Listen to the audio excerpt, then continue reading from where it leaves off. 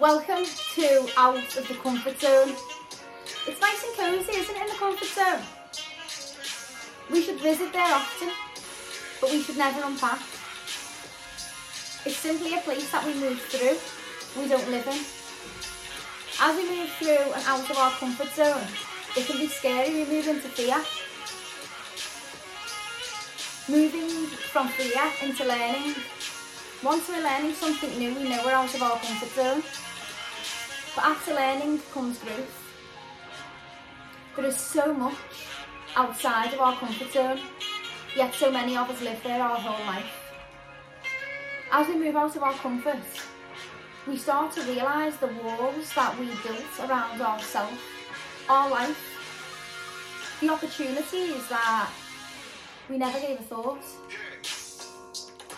It's a whole different world outside of our comfort zone, and we're not meant to live there.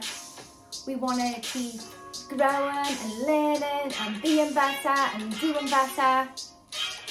Living in the comfort zone will be very dull. It'll be mundane. There'll be a lack of excitement. As we move out into fear, it's super scary, but we can't skip from comfort over to growth. As we move through, once we get to learning, we know that we're out, and then we come into growth, and then we do it again and again and again and again.